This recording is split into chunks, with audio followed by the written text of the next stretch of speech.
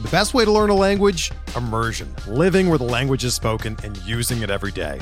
But if that's not in the cards this year, you can still learn a language the second best way, and that's with Babbel. Be a better you in 2024 with Babbel, the science-backed language learning app that actually works. Don't pay hundreds of dollars for private tutors or waste hours on apps that don't really help you speak the language. Babbel's quick 10-minute lessons are handcrafted by over 200 language experts and help you start speaking a new language in as little as 3 weeks. Babbel's designed by real people for real conversations, and their tips and tools are approachable, accessible, rooted in real-life situations, and delivered with conversation-based teaching, so you're ready to practice what you've learned in the real world. Here's a special limited-time deal for our listeners. Right now, get up to 60% off your Babbel subscription at babbel.com/Blue Wire. That's 60% off at babbel.com/Blue Wire, spelled BABBEL.com/Blue Wire. Rules and restrictions apply. And welcome back, everybody, to another episode of Benched with Bubba, episode 55. We just wrapped up the first big weekend of college football action, and there was craziness galore, as we tend to expect in the college football landscape. So to catch us up on what took place and preview some week 2 action, we're going to have Aaron Torres. You can find his articles all over the internet, and he's been doing a lot of radio work for Fox Sports Radio. Check him out there and on Twitter at Aaron_Torres. Aaron, how are we doing tonight? I'm doing good, man. Just do I call you Bubba? Is that your birth name? Is that your Twitter name? Like, is it Mr. Bubba? Is it what's the best way to address you here? I want to be proper. It's your show, and I'm a guest here, so I just want to make sure I'm addressing the host in the most proper manner possible. Bubba is what I've gone by since I was a little kid. It's not my birth name, but everybody calls me Bubba, so go with Bubba. I'm cool with that. Okay, perfect. Let's go, Bubba. What are we talking tonight? We're talking big night tonight. Yeah, big night. Lots of crazy stuff in college football. We'll go right into the week 1 recap, and we'll start with the trouble that Texas schools in general had last week. You know, Texas losing to Maryland, Baylor losing to Liberty, A&M losing to UCLA. We'll start with Texas, Maryland. I believe we talked a little bit earlier on Twitter. You're a Maryland alum, or a fan at least, correct? No. Sometimes I just like taking up random causes. I'm a UConn alum. I have no affiliation with Maryland. I partied in College Park one time, which was awesome. I had a great time. This was a decade ago. The kids that are there now were probably in like elementary school. But no, listen, I like to take up random causes. Sometimes, I like to pick fights on Twitter for no reason. And I just felt like, nobody was standing up for the Terps. Maybe Scott Van Pelt did later in the day. He usually takes up their cause pretty well. But, I don't know how a top 25 team on the road win a true road game and not get ranked in a week where, I believe they were the only team to win a road game against an AP top 25 team. And look, there's going to be the argument of, well, Texas was overranked. Well, shit, man, it's still the same ranking that these AP poll voters voted in. So if Texas was good enough to be in your preseason ranking, then you should reward, the team that beat them. So to me, that was, one of the many big takeaways from week 1. But yeah, if you follow me on Twitter at Aaron_Torres, when the poll came out on Tuesday, I got a little bit worked up because I just thought, again, what's the point of scheduling these big games? What's the point of taking a true road game against the top 25 team if you're not going to be rewarded for it? Yeah, I completely agree. And it's kind of a shame because you just said it right there, to not be rewarded for it. Because like you said, Maryland, they're still going to have to probably win out, or at least, maybe one loss to get the respect that they're going to deserve after beating a Texas team and running the gauntlet. Whereas you have a team like Florida State, which we'll talk about later, people go, oh, you lost Alabama, it's okay. That's not going to affect you season long. If Maryland were to lose to Texas and win out, they'd still be screwed. So there's a lot to be said about what you're talking about there. Well, my whole and I just think look, I think that the easy narrative is Texas is overrated. This is obviously a team that went 5-7 last year, lost to Kansas. I get all that. I think in defense of the voters, like if this had been in week 2 or week 3 and Texas had looked really good, Maryland would have gotten a little bit more credit. But to me, I don't know. It just kind of bothered me. I'm happy you're giving me a platform to just vent about my Terps here. So I appreciate it. I'm all about it. I'm a Big Ten guy, so I'm all for getting the Big Ten some respect. So, yeah, they had a big week one. We pretty much already know Texas, they're going to be in quite the rebuilding process. Maryland, they weren't the best of teams last year is the best way I can put it. They were good, but they weren't the best of teams. This really came out of nowhere for me.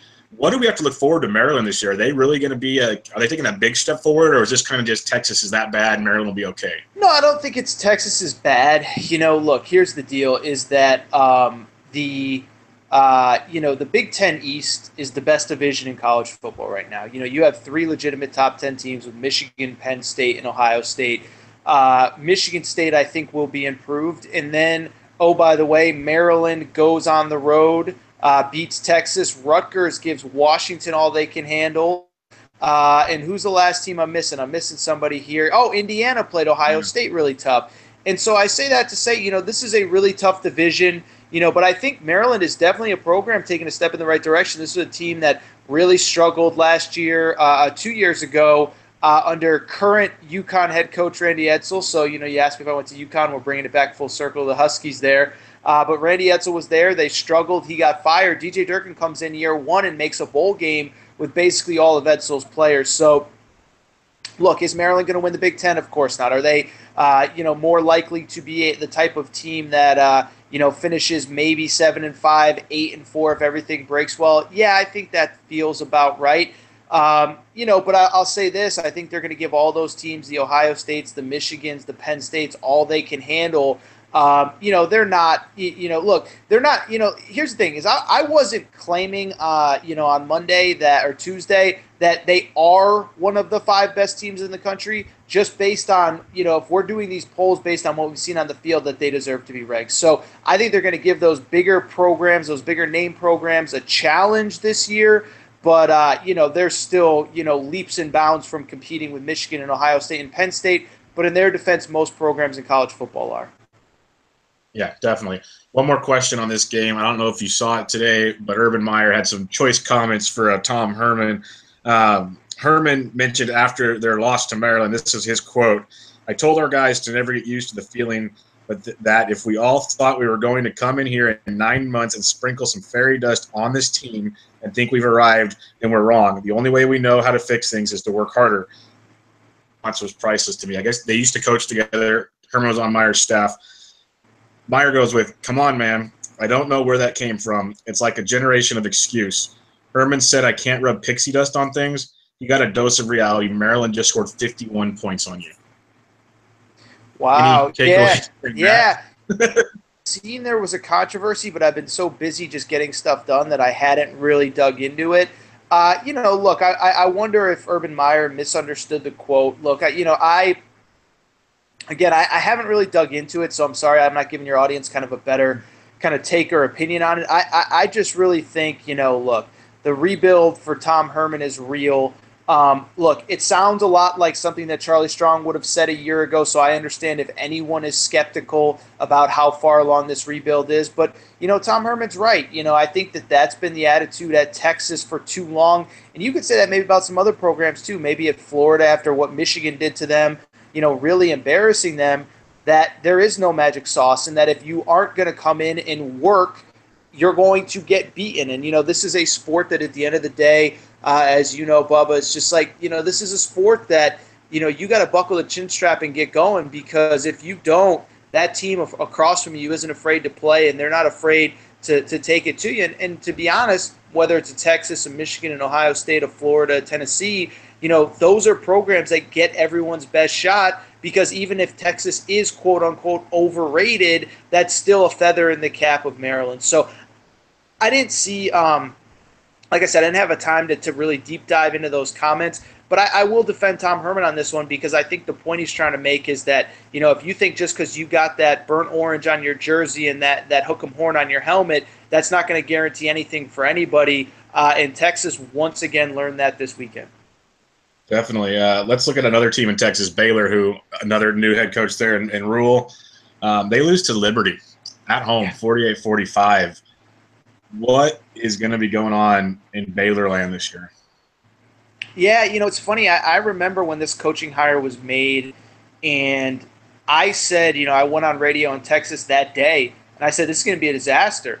And I get it. Matt Rule had 2 really good years at Temple. They won the AAC last year. They almost beat Notre Dame, or maybe they almost beat Notre Dame last year. Maybe it was the year before. I can't remember. But he's been, he took that program to a level that even when Al Golden and Steve Addazio was there, they were never at. And so he had to find the next job because there's no guarantee that you come back and have success again for a third year. And if you don't, maybe you don't get that big payday from a Power 5 school. But the reality of the situation is this, is that, first of all, he is a Northeasterner, never coached in Texas, doesn't know the high school scene there. Now, to his credit, he hired a bunch of high school coaches to fill out his staff and to help with recruiting. But this is also a program which, he runs a kind of a pro-stylish system. And let's be honest, we know the kind of personnel that was recruited to Baylor under Art Briles. You can talk about all the off-the-field stuff, but on the field, this is going to be a major adjustment for this team and this program. And so, to me, I thought that I saw this coming a little bit. And then you add in the fact that, it's a first game, it's a new system, it's a new coach.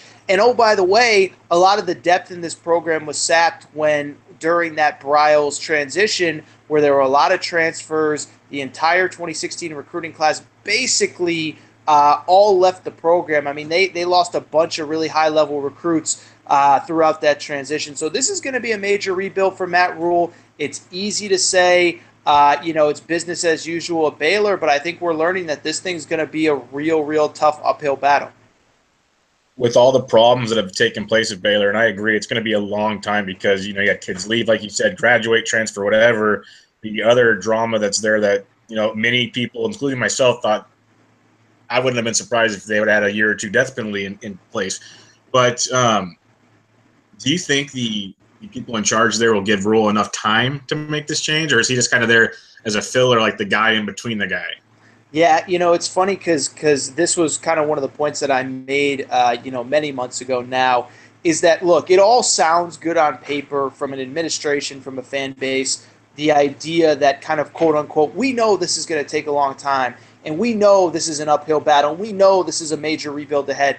But that program, it's a place that they never had any historical success. And now, they ripped off a bunch of 10, 11-win seasons in a row, obviously dating back to the RG3 era. And so it's easy to sit here and say, we'll give this guy as much time as he needs. That's not how college football works, man. I was told that Charlie Strong was going to get time at Texas because that was a rebuild. You go on and on down the list. It's easier said than done.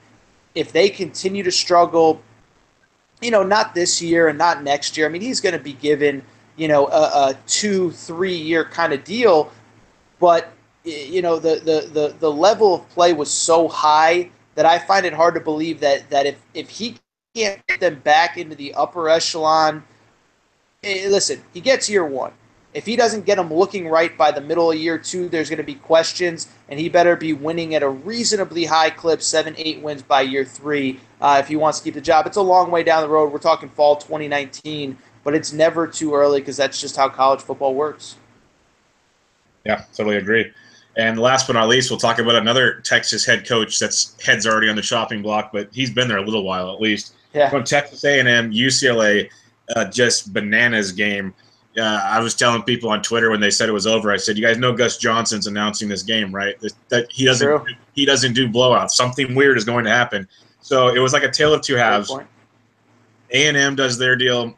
Everyone's saying, how can Rosen possibly be the number 1 pick? Second half, it's fire Sumlin. Rosen's the best quarterback in the world. What was your total takeaway from this game? Did A&M – I know A&M lost their quarterback. I think that's been overlooked in a lot of conversations. We've seen a lot of conversations. It's all about Sumlin blew it. But they lost their quarterback, for crying out loud. That was a big blow. What's the outlook like?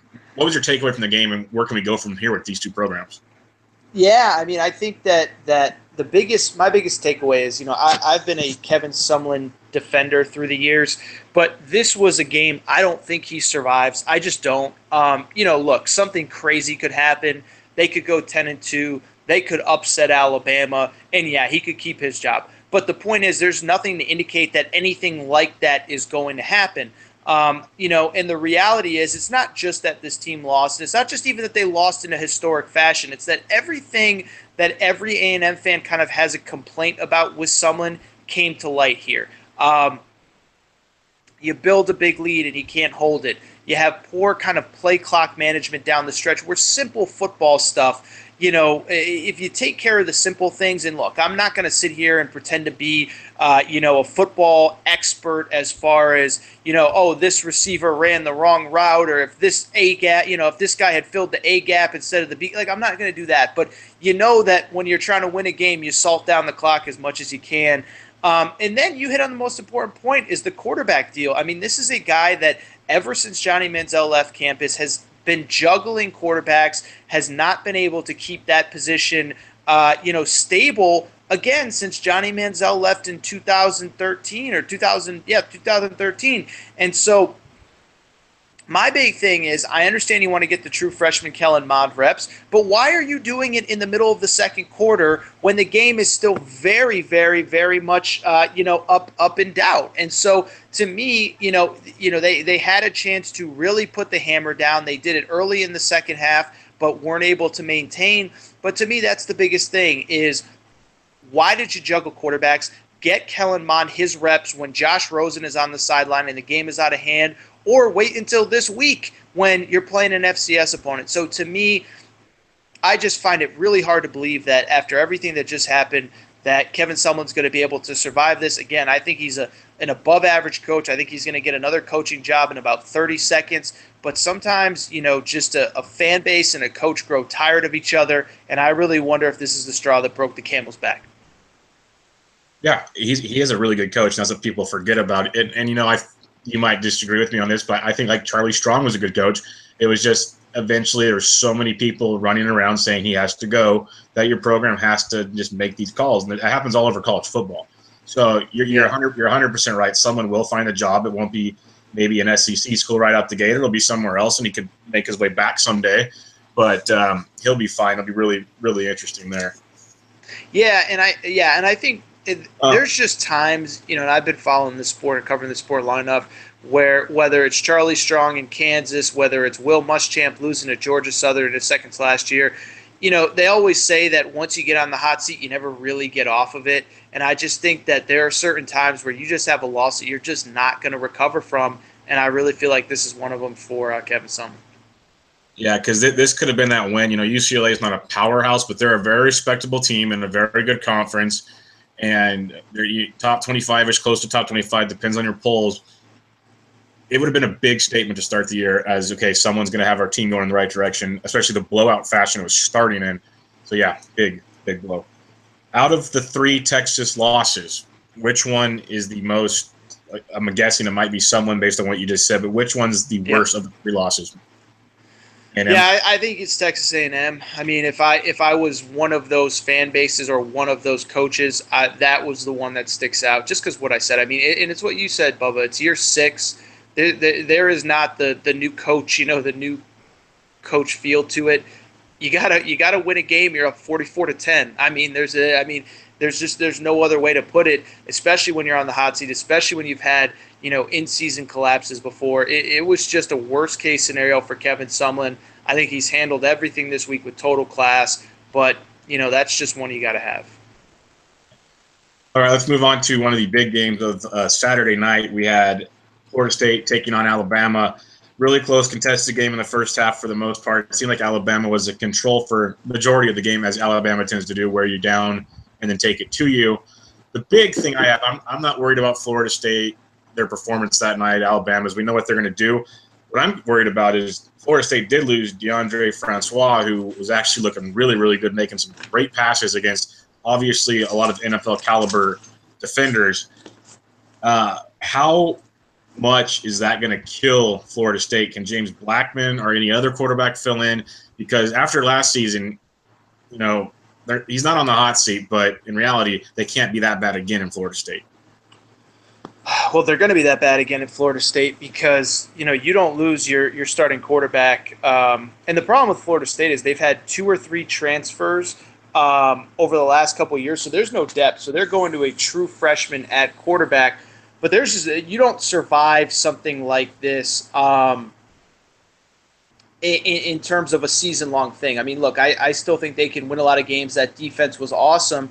But you lose DeAndre Francois, a quarterback that started every game for you last year, was a total difference maker. You just don't recover from something like that. And so to me, I think that's my biggest takeaway, maybe from all of week one. If it's not Kevin Sumlin, basically losing his job, whether it's official or not, it's that Florida State absolutely had a team that was good enough to make the college football playoff. But I just don't see how you can possibly kind of keep going forward, this season and expect them to have that expectation. I mean, they were basically going to have to win out, even with a healthy DeAndre Francois, to make the college football playoff. And now, because of it, I just don't see how they win a brutal ACC. There's so many good teams in the ACC, from Miami to Louisville to NC State to, of course, Clemson. Virginia Tech is in the other division, but they would have to, there's just too many big games on this schedule, and I think Florida State would have had trouble running the table as it is. Now I think it's darn near impossible because of this loss. Yeah, I agree. I just wanted to, I didn't know too much about the freshman quarterback, but when I saw freshman, I was already lowering my expectations. But let's move on to another. Like I said, there's tons of crazy games this weekend. USC, Western Michigan. Last time we saw Western Michigan, they were rowing the boat in the Cotton Bowl, and they kept it with the Badgers. That's the team I go for. They kept it close with them, but they didn't have enough. This weekend, opening up in the Coliseum against a top 5 team in USC, they gave USC everything they had. What's your takeaway from that game? I think we're going to learn a lot about USC this weekend. The big thing is that, you give the credit to the Alabamas, the Michigans, the Florida States, the Floridas for playing these signature games.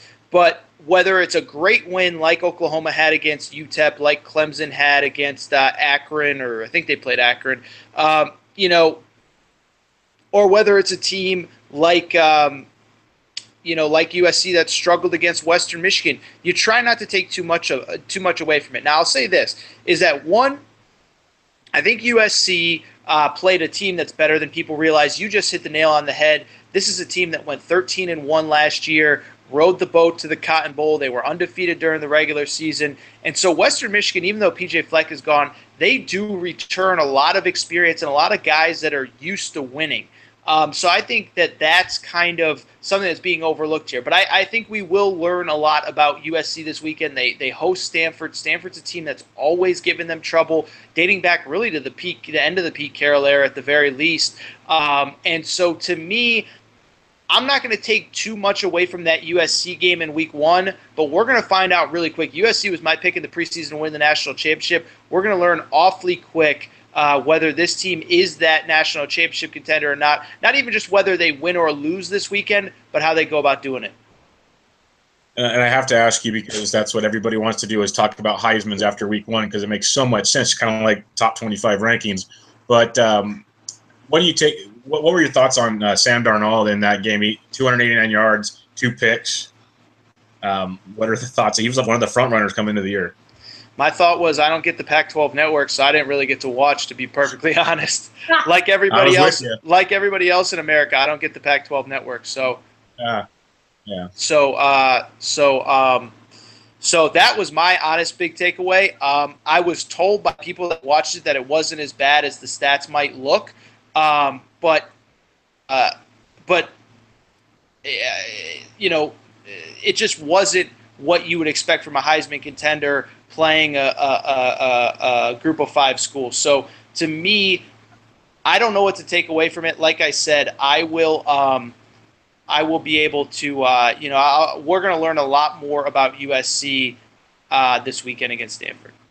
And like we'll see in some of these other games we'll talk about later when we quick hit through week 2, a lot of these guys that played these quote-unquote Group 5 1AA schools, they might have been looking ahead to a Stanford and kind of thought, okay, it's just Western Michigan. We'll find out, like you said.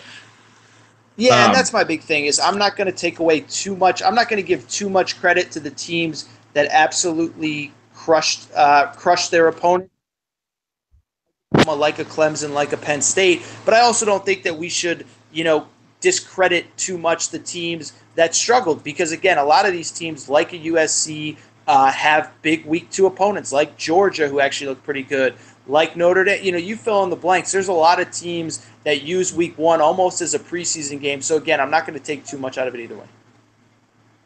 Now, here's a game that was not a preseason game, and I had high expectations for Florida, and their defense, for the most part, still wasn't great. It was good.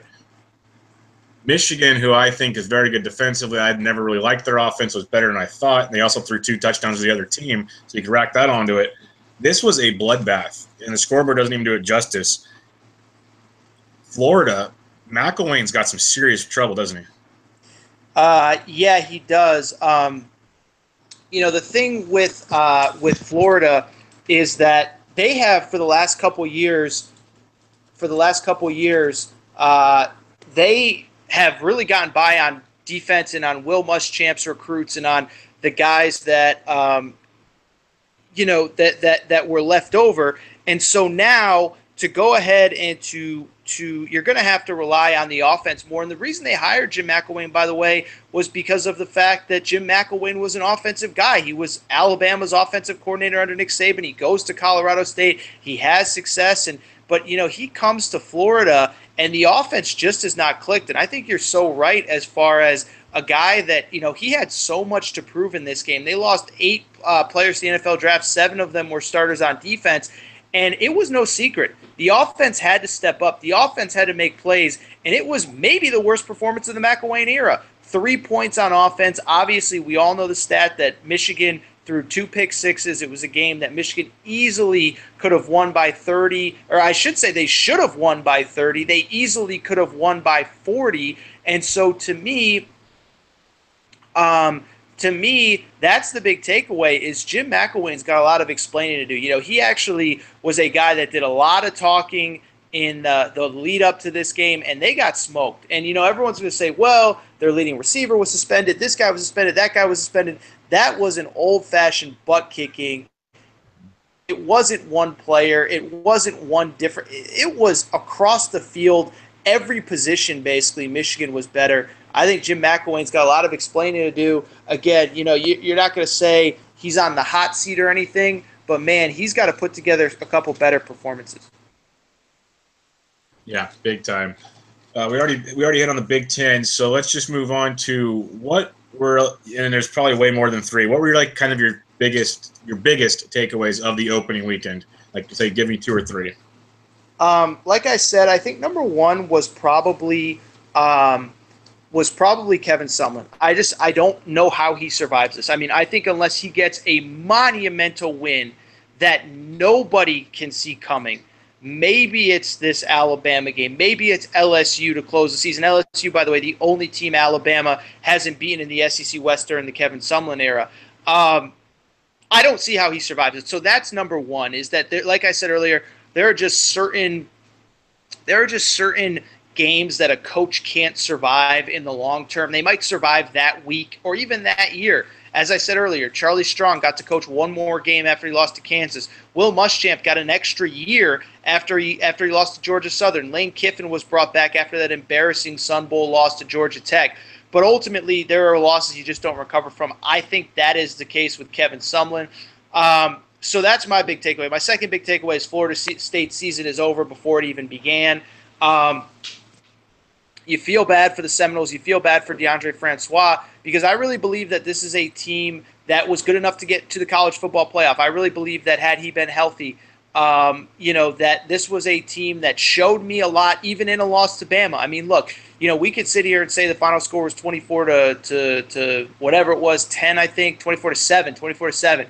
And, we could sit here and say the final score this, the final score that. The truth is that Florida State defensively gave Alabama major problems. And I really thought, okay, give them a few weeks. They'll get right. They'll beat the teams they're supposed to in the ACC. And they'll play themselves back into the picture. But I think without DeAndre Francois, the season is over.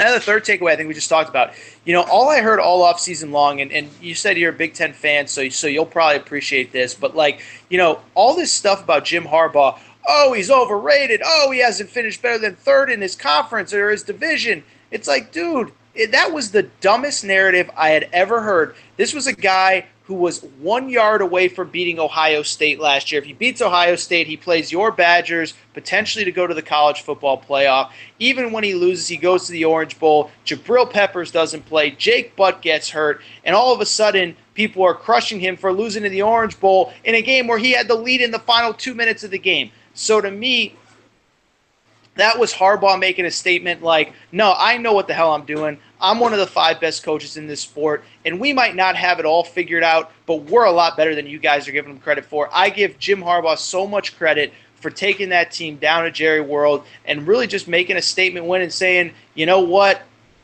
don't forget about us. I don't care how many guys we lost to the NFL. We're legit, and we can play.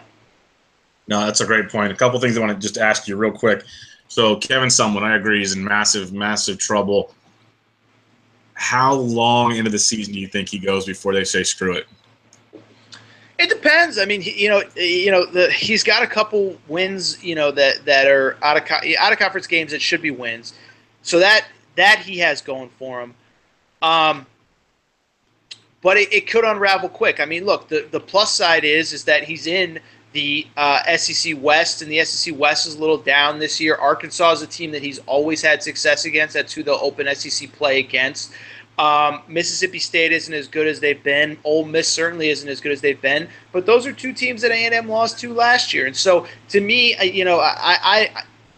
I'll just say this is, he better start winning and start winning in a hurry. Obviously, I think he will this weekend.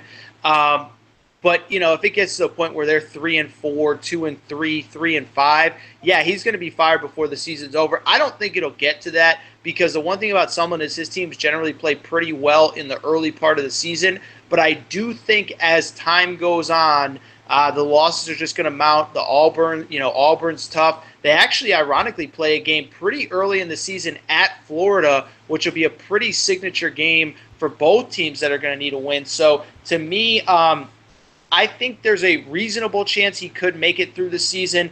Look, I'm not, putting out the possibility that he doesn't survive. I don't think that he will. By the way, I think the biggest thing is, let's keep in mind, the last game of the season is against LSU.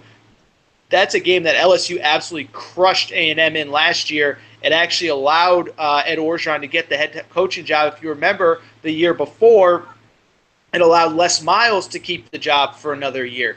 And so why do I say that? That could be a make-or-break game for Kevin Sumlin the end of the season again. So I actually would be – I'll admit it. I would be somewhat surprised if he was fired during the year just because I think he will win the games he's supposed to. But with that program, what we've seen late, especially in November, is that as the season goes on, they wear down and the losses start to pile up late. So if you're asking me a percentage, I would say probably 65-35 that he at least makes it till the end of the year. But actually surviving the next year, I'd put it at much lower odds. No, that makes a ton of sense. And the last thing, it's not a question, but I completely agree with the Harbaugh take. I knew they would be good. I knew they'd be fine. I didn't think it would look like that. That was very impressive. And you're 100% correct. People forget. And it was very controversial because I'm still on the side that he was short. But Ohio State game, Michigan most likely would have beat Wisconsin. They would have been in the playoffs. So it's, it was that close, and people forget all about that. Oh, yeah. Yeah, no. And that's the only thing is, look, I understand why people don't like him. There's a lot of headlines. He steals the offseason every year. But, look, this guy knows football. And for all the bravado and for all the goofy stuff that he does, let's never forget what he did at Stanford. Let's never forget that he had the 49ers, within a play or two of potentially winning the Super Bowl. This guy knows football, and there's a reason that Michigan is paying him an astronomical amount of money. It's because he is the best thing that has happened to that school, since Tom Brady or something. I don't even know. But, he is a great coach. He knows what he's doing. Don't let the bravado, the bluster, whatever, fool you.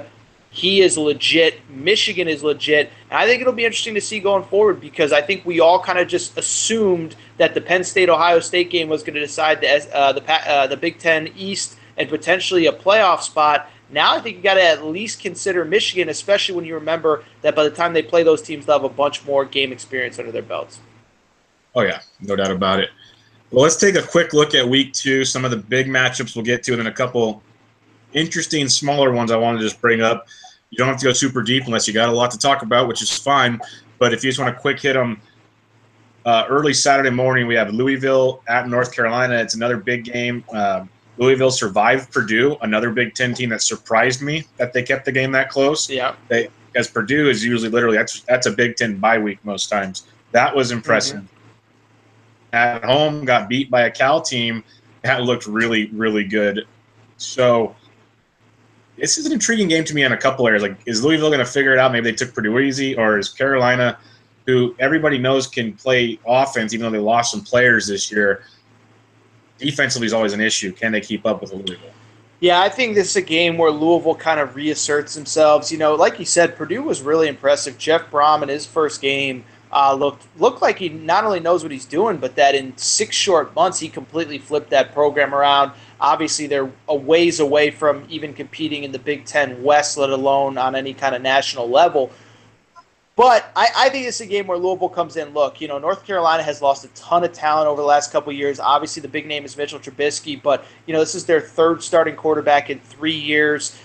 They lost, Ryan Switzer, Elijah Hood. I mean, they lost a lot of guys off that offense. And so to me, I think that Cal game was maybe indicative of who they're going to be this year, a fringe bowl team, a young team that's really, going to take their lumps. I think Louisville wins this game pretty big. Another one that I wanted to see, Western Michigan against Michigan State. It's a good test to see if Western Michigan is legit in my mind. It's not the best Michigan State as we're used to seeing year in and year out, but Michigan State always still puts a good team on the field. They're not going to be a walkover. It's going to be a rivalry game if Western Michigan keeps producing the way they're producing pretty soon. It's really intriguing because for Big Ten fans, the MAC's like the little brother. So there's always a MAC team on your schedule every year. But there's never a team usually like Western Michigan coming out of the MAC continuously. So this game I wanted to ask you about, it's a simple answer, but I guess we'll learn a lot about Western Michigan is what I'm trying to say this week. Yeah, I think, look, we talked a lot about Western Michigan and the fact that they're probably a little more talented than we give them credit for. It's a huge game for Michigan State. I mean, look, we know what happened last year. They went 3-9 coming off of a college football playoff berth and obviously had a lot of off-the-field turmoil this offseason. A lot of guys either got suspended or straight up booted from the team. Other guys transferred. Again, we didn't learn a ton about Michigan State in week 1, but we will learn about them this week because that Western Michigan team we know is not going to be afraid of them. They actually played Michigan State 2 years ago, the year Michigan State made the college football playoff. We're going to learn a lot about Michigan State this week. I don't know that we know a ton about them right now. I feel pretty confident that we're going to know a bit more after this week. And after what I saw from Western Michigan this past weekend, it wouldn't shock me if they kept things close against the Spartans. Yeah, I'm looking forward to that one. Another intriguing matchup, you got top 25 Big 12 school in TCU, and after we saw what happened in Texas, they're one of the few bright spots and can really make a statement, especially going on in the future there. Going in to play the Razorbacks, who they're always kind of the middle tier, and they're kind of like that benchmark. Like, okay, if you can pass them, you're going to be okay. If you can't beat them, well, you're not going to be. They're like the gatekeeper in the SEC. This is an intriguing matchup because this could be a big statement for TCU. What do you see taking place here? Yeah, it's going to be a big statement for both teams. And it's funny because I remember last year when I was writing full-time with FoxSports.com, Arkansas won this game, and it was a pretty signature win for Brett Bielema. His teams have struggled early in the season. We thought TCU was probably going to be a little bit better with Kenny Hill at quarterback. And as it turned out, it didn't really mean much of anything. TCU was a bit of a disappointment. Arkansas didn't quite live up to expectations. But look, this is an important win. This is an important game for both programs. TCU just trying to get back on the right track. They really haven't recovered since Trevon Boykin left. And then Arkansas, they just need signature wins. And really, they need to make sure and close out games. I mean, that was the big problem last year. They blew leads late against Missouri in the SEC, against Virginia Tech in the Belk Bowl. And look, again, it's always important to differentiate between guys that are actually on the hot seat, like a Kevin Sumlin, as opposed to people that just need to start winning games. And I think Jim McElwain's in that camp. And I think Brett Bielema's in that camp too. I wouldn't say Bielema's on the hot seat. He's got a crazy $11 million buyout. Jeff Long, the AD, likes him. But they need signature wins. And by the way, you need wins going in the SEC play because, as we know, the SEC is going to be a gauntlet once you get going. So a huge game for both programs. If I was a bettor, I would stay away from this. I think there's way too many question marks about both teams to really feel good about wagering on either one. Yeah, Arkansas is a 3-point home dog right now. So everyone keep that in mind. Wow.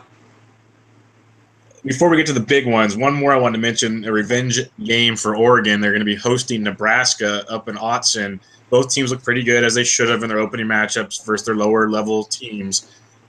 But this one, it intrigued me because the line was 7.5 at opening. Now it's up to almost 14 for Oregon against a Nebraska team that's not that bad, in my opinion. Is Oregon really that good, or is there something wrong with Nebraska? I don't know. I really hope Oregon is not that good. I basically have a wager with a buddy of mine who runs an Oregon premium website, and I have to pay for a bunch of subscriptions for his readers if Oregon hits their over-under win total, which is they have to win 9 games. So this was kind of one that I was kind of hoping would go the other way.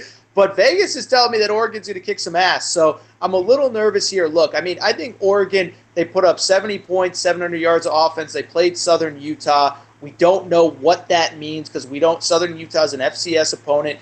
Nebraska, on the other hand, was at home. They played a good Arkansas State team, that, Blake Anderson, their head coach, is one of those guys that I think a lot of people think is in line for one of those Power 5 jobs in the offseason. But Nebraska struggled. They didn't look good on either side of the ball, but they got the win. The line has totally puzzled me as well because I thought it was, a pretty even matchup. But for Oregon to open as a 7-point favorite all the way up to, as you said, almost 2 touchdowns, it leads me to believe that maybe Oregon's just better than we think. Maybe Mark Helfrich really was that bad of a coach last year, and Willie Taggart really is going to turn things around right away. That number feels high to me, but I still feel like it's there for a reason. So I would take Oregon to win this game straight up. I don't know about the 14 points, though. Yeah, and there's something to be said. Autzen is not an easy place to play. So nope. There's something there, too. Now let's talk about the 4 top 25 matchups. Really good games. That's your morning, your appetizer. Now we get to the big ones. You have Auburn at Clemson. This has the potential to be good because I think Auburn, people are still overlooking how talented they are or can be this season. I think they're going to be really, really good. And Clemson, defending champions, they looked great like they should in their first matchup. I got the under in this one, and I'll tell you why. Auburn's defense looked awesome in week 1. They only gave up 78 total yards to Georgia Southern. And so I think Clemson offense with, Kelly Bryant, the first-time quarterback replacing Deshaun Watson, I think they're going to struggle to move the ball. But Auburn's offense, the numbers kind of say a story that from what I saw, I didn't really see. They had a lot of success moving the ball, but Jarrett Stidham, the big-time junior college transfer from Baylor, was one of those guys that left during that Art Briles transition. He didn't light the world on fire the way that I expected him to. And so I think Auburn on the road against a really good Clemson defense. People forget that a big chunk of that defensive line that dominated Ohio State and played really well against Alabama in the college football playoff last year, those guys are back. Clellan Ferrell, Christian Watkins, a couple Dexter Lawrence. They got big-time, Alabama, Florida State type players on that defensive line. Auburn wins, but I think it's a low-scoring, 13-10, 12-10, 13-12, 14-13 kind of game. I like it. It'll be a good game. It might not be the entertaining game that the video game era enjoys, but football fans are going to love that game. It's going to be a great game. At the same time, we're going to have a few more. We got Georgia at Notre Dame. This is interesting because Georgia's already better than I expected. They have 2 stud running backs. I had the double take going into the season. I thought Nick Chubb was gone by now. It's like Wojciechowski at Duke back in the day. He's still there somehow. But Georgia at Notre Dame, hopefully Notre Dame eventually gets back to prominence. This is a huge game for both sides, but especially Notre Dame, to get back to that prominence. What do you think? Yeah, it's going to be really interesting. You know, Georgia, their starting quarterback, Jacob Eason, was hurt, but their backup, Jake Fromm, a true freshman, looked really good. And I was never a huge Jacob Eason guy. He was a guy that was a really highly rated kid that he was good, but not as good as I expected last year. And Jake Fromm, by the way, best Twitter handle in college football, it's Jake Fromm State Farm. So you can go ahead and look him up there. He looked really good. And so to me, as weird as it sounds, with a backup quarterback, true freshman going on the road, I feel better about Georgia than I did. Look, Notre Dame wasn't as bad as that record indicated last year. But, to me, this feels like a field goal game either way. I'm going to go with Georgia. I think they have more talent across the board. And I got to be honest, Jake from State Farm, he really impressed me last weekend. As weird as it sounds, I don't think there will be a drop-off with the backup true freshman quarterback. I think he'll be ready to go. I think it'll be a really good game. I love it. And then another one at the same time on ABC, a rematch of last year's game down in Oklahoma. We have Oklahoma at Ohio State. Ohio State's a touchdown favorite. And the way they played versus Indiana made me feel like either I completely misjudged Indiana or they were looking ahead to this ball game. I think Urban Meyer has been studying this one for a long time. What's your thoughts here? Yeah, it's tough because part of me wants to defend Ohio State and say, you go on the road, conference game against a team you play every year. Now, we know Ohio State has more talent, but Indiana knows that team, just from having played them every year. And Indiana's played other teams tough throughout the years. But to me, I also still think it's emblematic of the fact that maybe Ohio State hasn't figured out those offensive problems. I mentioned the college football playoff last year against Clemson when Ohio State, they couldn't move the ball. I mean, they lost 31-0. And you lose Curtis Samuel, who's now playing for the Carolina Panthers, by far your best playmaker. I think this offense is going to struggle more than most people think. I think everyone's just kind of assuming that they'll figure it out. It's Ohio State. They always have great recruiting classes. I just don't see it. I really don't want to pick the upset with Oklahoma because, they have a 34-year-old head coach in his second career game as a head coach. But I just think Oklahoma, I really do. I don't know why. I feel like I'm going to look dumb by Saturday night for saying this. I think Oklahoma gets the upset, though. I am not sold on this Ohio State offense specifically, and I think Oklahoma pulls off the upset. I really do. As a Badger fan, that would make me so happy, unbelievably happy. But the shoe at night's difficult, and the one thing that's going to stink if Oklahoma does lose – we don't get the whole big game Bob narrative anymore. That's just so yeah. Yeah. The last game of the night, we've hit on it a little bit, and it'll be a really, really good nightcap to another good Saturday of college football. Stanford goes to the Coliseum and takes on USC, a Stanford team that looks really, really good. So what's your take on this one? We're going to learn a lot about both teams. And, again, I've said it a few times, so I hate to bore your audience here, but – I try not to take too much excitement out of a good team playing well against inferior competition like Stanford did against Rice 2 weeks ago. And I try not to take too much out of a poor performance like USC. The one thing for me is that, Stanford always plays USC tough. I don't know. I just think this is a game where one, we're going to learn a lot about both teams, but it's about a 5.5-point game right now with USC.